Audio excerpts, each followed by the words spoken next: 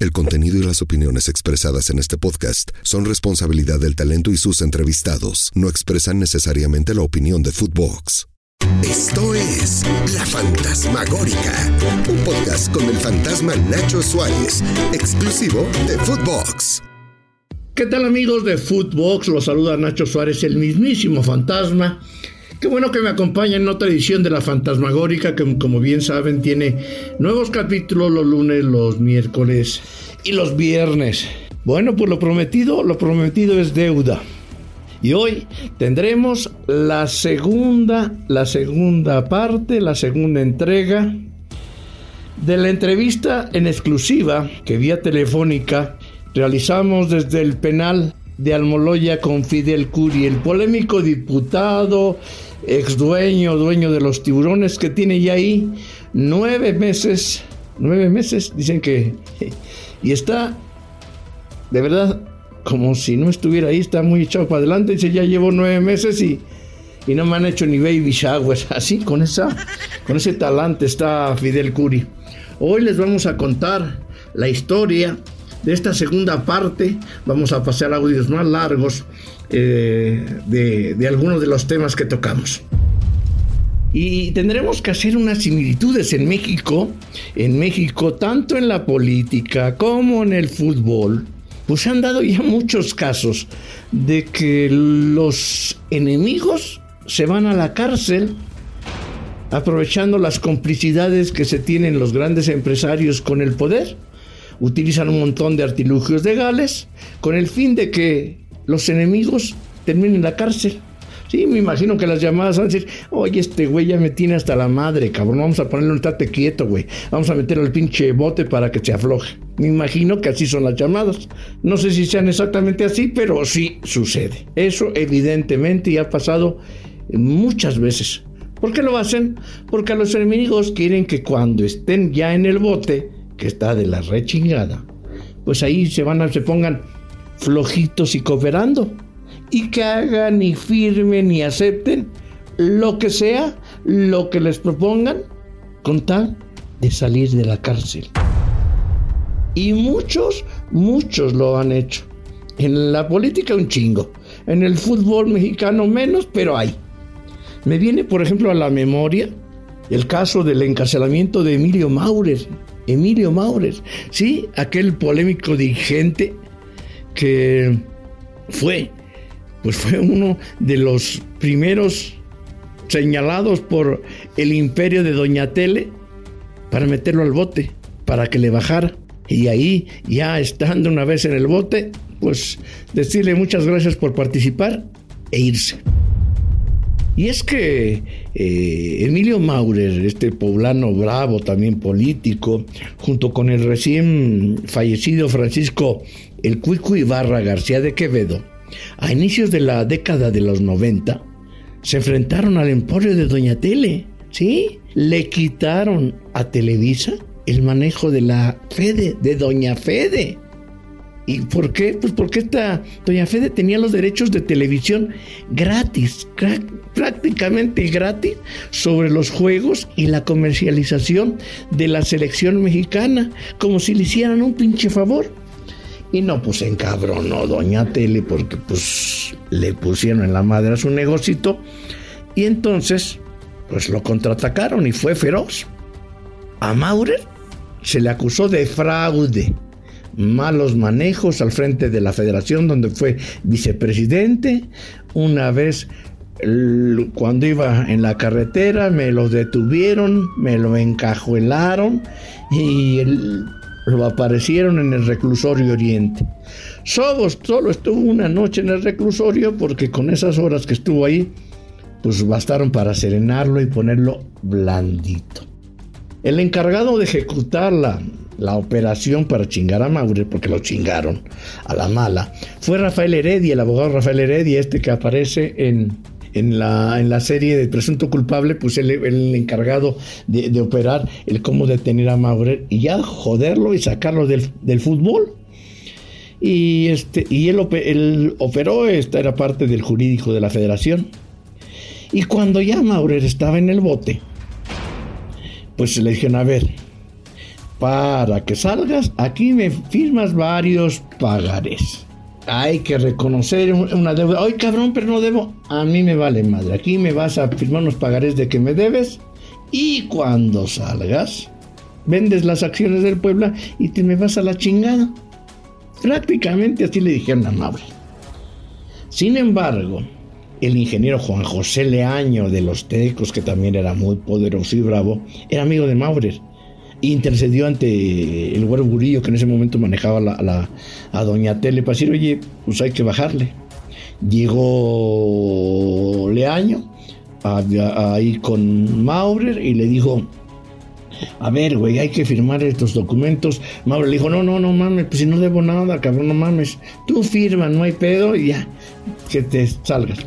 Y Maurer reconoció en una entrevista con el que, mira, pues yo firmé porque era el ingeniero Leaño era de absoluta confianza. Firmé unos documentos de una deuda que jamás me cobraron. ¿Por qué?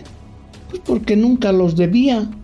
Y mira, curiosamente hago esta reflexión de lo que le pasó a Maurer, porque 32 años después hay un ex dueño de un equipo de fútbol que está en la cárcel.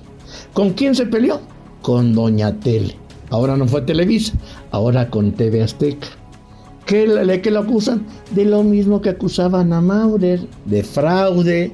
Le piden que reconozca su adeudo y que pague 139 millones de pesos y que se pinte de pinches colores porque no le sirve. Y sí, eso le están haciendo a Fidel Kuri igualito que como le pasó a Emilio Maurer. Pero él dice, él no se ha rendido como Maurer, que se le dio frío a la primera noche. Este güey lleva 9 meses Kuri y ni madre que les quiere firmar. ¿Por qué no les quiere firmar Kuri? Pues esto nos dijo. ¿Le pagaste? ¿Tuviste problemas económicos? ¿Qué pasó? No, yo no le debo un solo peso. Ni a él ni a la Federación Mexicana de Fútbol, no. Aquí sería bueno que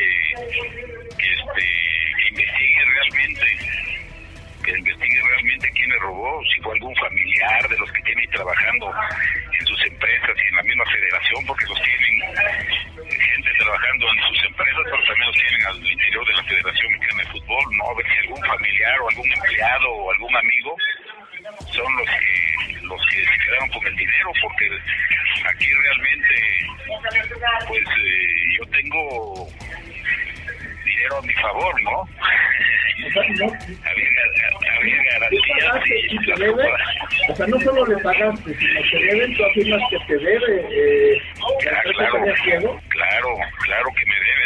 Todo se le pagó a la Federación Mexicana de Fútbol y realmente hay un saldo de $5 millones a favor mío, Y bueno, pues ahí están todos los juzgados y tarde o temprano pues las cosas se irán demostrando. Y pues la verdad dura hasta que la mentira dura hasta que la verdad florece, ¿no? Y esto pues tarde o temprano tiene que salir adelante. Está cabrón, ¿no? Dice, sería bueno que investigaran quién o quiénes, qué amigo, qué familiar, qué amigo de Ricardo Salinas Pliego se quedó con el dinero.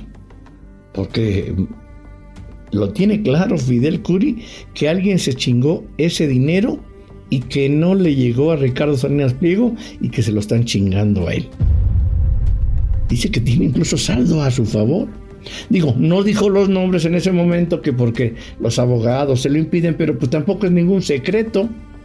La gente que le maneja o le manejó durante mucho tiempo, y sobre todo en estos tiempos, el fútbol y todo lo que pasaba con Doña Tele, derechos de transmisión, préstamos, todo, era el Gordo Guzmán. El Gordo Guzmán, que no sé si sea su sensei, su amigo, su primo, no sé. Pero este Gustavo Guzmán Sepúlveda, alias el Gordo, pues era su hombre de confianza y opera en la federación, ha tenido cargos ahí, pues así de protocolo. También está otro que se llama Cristian Olmo, está también Memo Alegret, que trabajaba en Televisa. ¿A quién se refiere Kuri? ¿Acaso alguien de esta gente cercana a Salinas Pliego se quedó con la lana y no la reportó? Por lo menos eso sospecha Kuri e intentará probarlo. Y es que nos platicó de cómo fue su detención. La verdad a mí me decía, no mames, ¿cómo van a detener a Kuri si está peleando con puro pinche peso pesado, con puro pinche garañón cabrón, como es doña Fedi, Aragorri, Televisión Azteca? ¿Cómo es que lo agarraron y no estaba ni amparado? Eso a mí me llamó la atención. Y es que la sorpresa es que ni siquiera la policía lo tuvo que buscar para prenderlo. Casi que fue de las manitas a la fiscalía.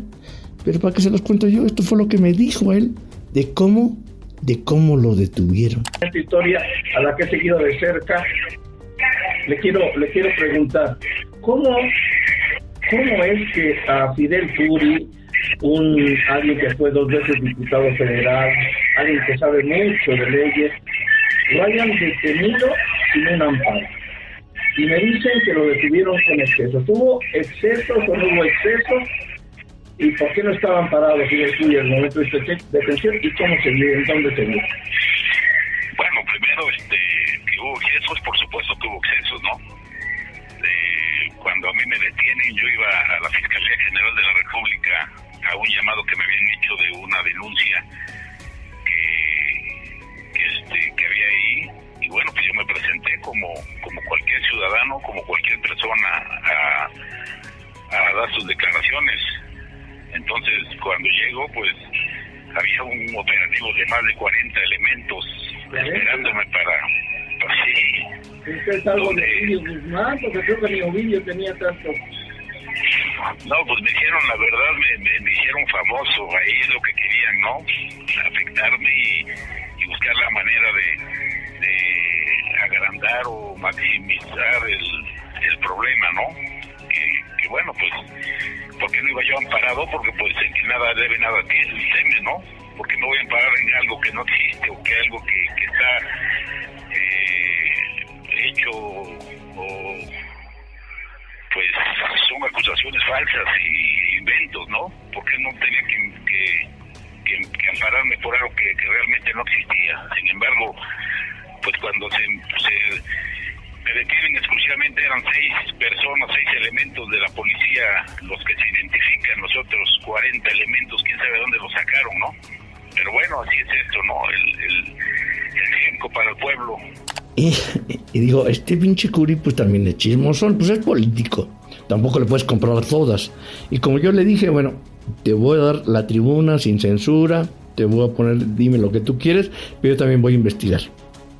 Y de verdad hubo tantos excesos. Bueno, pues entonces ahí con cuates y todo logré llegar a las cámaras del C4 hace tiempo, no desde ahorita, porque ahora las borran creo que cada 7 días o no sé, pero desde aquel tiempo yo ya andaba como lo habían perseguido y tuve acceso a las cámaras del C4 que están ubicadas afuera de la Fiscalía General de la República, que están ahí en la Corona de Doctores, en Doctor Lucio.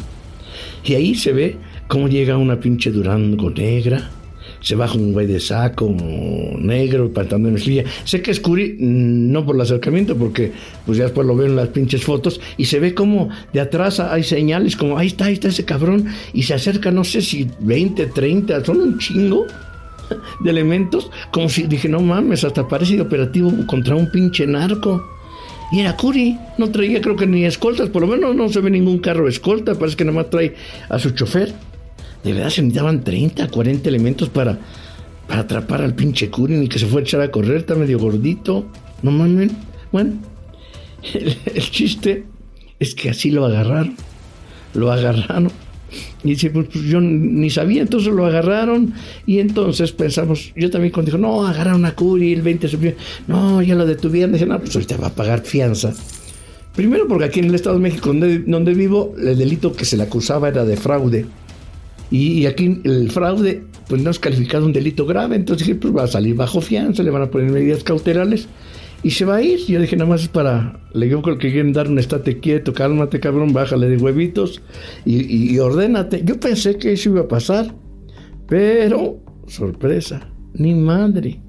no aparece la fianza ni las medidas cautelares. Y 6 días después, pues lo vinculan a proceso y a prisión preventiva, ya que había riesgo de fuga. Pues las autoridades dijeron, no, este cabrón vive en Veracruz, este cabrón no vive en el Estado de México ni en la Ciudad de México, tiene riesgo de fuga, se va a ir a Veracruz, y yo como lo encontramos, agarra un pinche barco, tiene un chingo de dinero, no.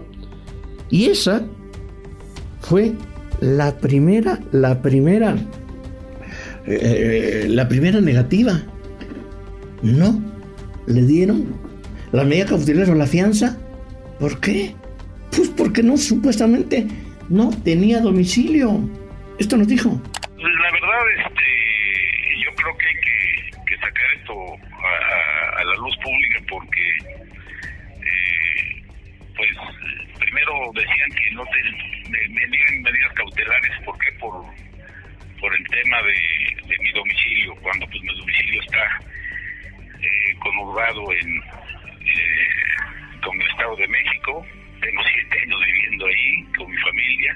Mis hijos van a la escuela aquí en México, están registrados aquí en el Distrito Federal.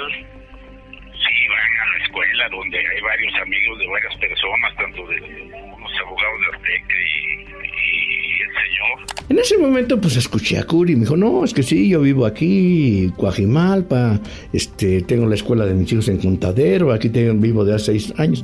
Pero mira, la verdad que Kuri pues en otras ocasiones ha sido bastante chismoso y pues es político, ha sido también diputado 2 veces, y yo ya les había dicho que yo no confío en los diputados, pero primero le di el beneficio de la duda. Dije, bueno, pues lo mismo, este cabrón, como es rico, dije, tener un pinche departamento por ahí, y yo creo que decía, no, para que le dieran la fianza. Digo, no, pues ahí vivo, aunque mi madre que viva. Yo pensé que era una patraña. Dije, no, y estaba cabrón. Dije, pues eso es bien fácil investigarlo. Dije, no creo que las autoridades, la Fiscalía del Estado de México se arriesgue a decir, no vive ahí, no tiene domicilio, porque había dicho que sus hijos también estaban en una escuela ahí desde hace 6 o 7 años. Entonces dije, ay, a mí se me hace que este güey nos quiere ver la cara de güey. Y entonces dije, bueno, a ver, pinche Nacho, ¿por qué no hablas tú a esa escuela donde dicen que va el hijo de Kuri? Así como que quieres visitar que quieres inscribir a tu nieto. Dije, no mames, ni nieto tengo, güey, yo tengo de nietos de mis hijos gatos, güey, porque no ni se han casado. Y así voy a hacerle. Voy a buscar el teléfono, no voy a decir el nombre de la escuela porque estamos hablando de menores y luego la gente es cabrón. Pero entonces pues voy a hablar a la escuela y voy a hacerme como que, ay, no conozco la ciudad, mi hija viene y se quiere inscribir, y pues me recomendó la familia Kuri a ver si caían. Y esto fue lo que hice. Muy buenos días todavía. Hola, buenos días. Habla Ignacio Suárez, Mercado, que con una consulta, para ver si me pudieras ayudar, porque yo no soy de la ciudad y mi hija viene, y quiere inscribir a mi nieto, entraría 5º de primaria, pero no sé qué tan lejos me quede de Santa Fe. Ellos vivirán por ahí por el centro comercial Santa Fe, y me recomendó con ustedes, la familia Kuri. Veo que está muy contento, ya tiene mucho tiempo su hijo ahí con ustedes. Ok, muchas gracias por tu llamada. Y mira, estamos muy cerca del Centro Comercial Santa Fe. Y ya ven, pues de entrada dije, no mames, tenía razón, por lo menos no me mintió. Y sí, estaba ahí desde hace varios años el hijo de Fidel Kuri. Y dije, no mames, ni modo que venga a la escuela desde Veracruz todos los días aquí a Contadero, a Coajimalpa para la escuela. El niño sí está ahí con su mamá. Y entonces dije, ay, oigan, pues no sea gacho, deme chance de meterme. Y pues me dio coraje y tristeza. Me dijeron en esa escuela fifi, porque es bien carísima, que no había lugar para inscribir a mi supuesto nieto, que a lo mejor quisiera llenar una forma y pues, que lo iban a pensar. Dije, no mames, vamos, y si somos influyentes, a ver qué me dicen.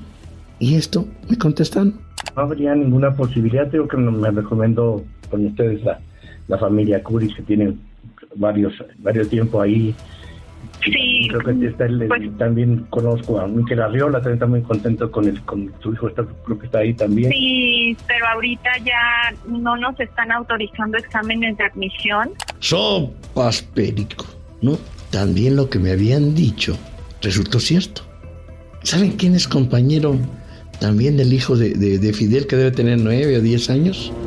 Un hijo de Mikel Arriola, y ahí me lo confirmó, ¿sí? Y estaban en el Estado de México, y estaban desde tal tiempo, pues así le hice también con su domicilio, pinche, dije, pues a ver si es cierto, pero si ahí vivía el niño, pues era lógico que sí tuviera domicilio ahí, y entonces me fui ahí a ver en dónde vivía Kuri, por lo menos a la dirección que le dio a la Fiscalía del Estado de México cuando le negaron la medida cautelar. Y fui ahí y, no mames, son unos pinches edificios cañones. Y le hice así como la pinche escuelita. Dijeron, sí, aquí vive y desde hace 7 años y pero no es muy amable con nosotros. Ahí me dijeron los guardias y que es a tu madre. Y total. Dije, ay, cabrón. Miren, yo aquí de pinche mal pensado. Yo de mal pensado, pues si hubiera querido, pues hubiera llamado, Kuri hubiera citado a Mikel Arriola para que testificara en la fiscalía, pues que su hijo va con él, que sí vivía ahí, que sí lo conoce. Yo lo hubiera hecho, cabrón. Pero la fiscalía, ahí fue cuando me di cuenta que había dedos cargados. Pues claro que había dedos cargados. Ahí, pues ahí no, vuelta de hoja, yo lo investigué y aquellos dijeron que no. O son muy pendejos, yo soy muy chingón, no creo. Más bien se hicieron bien pendejos. Porque si hubieran dicho que sí era su dirección y que sí estaba ahí en la escuela, pues Kuri hubiera podido tener el derecho a fianza en esa parte inicial y seguir su proceso en libertad. Pero no, le pusieron un 4. ¿Qué otros 4 le pondrían? De lo que nos vamos a enterar, chaparritos. Nos vemos en la próxima Fantasmagórica. Nos escuchamos pronto. Esto fue La Fantasmagórica con el fantasma Nacho Suárez, podcast exclusivo de Footbox. El contenido y las opiniones expresadas en este podcast son responsabilidad del talento y sus entrevistados. No expresan necesariamente la opinión de Footbox.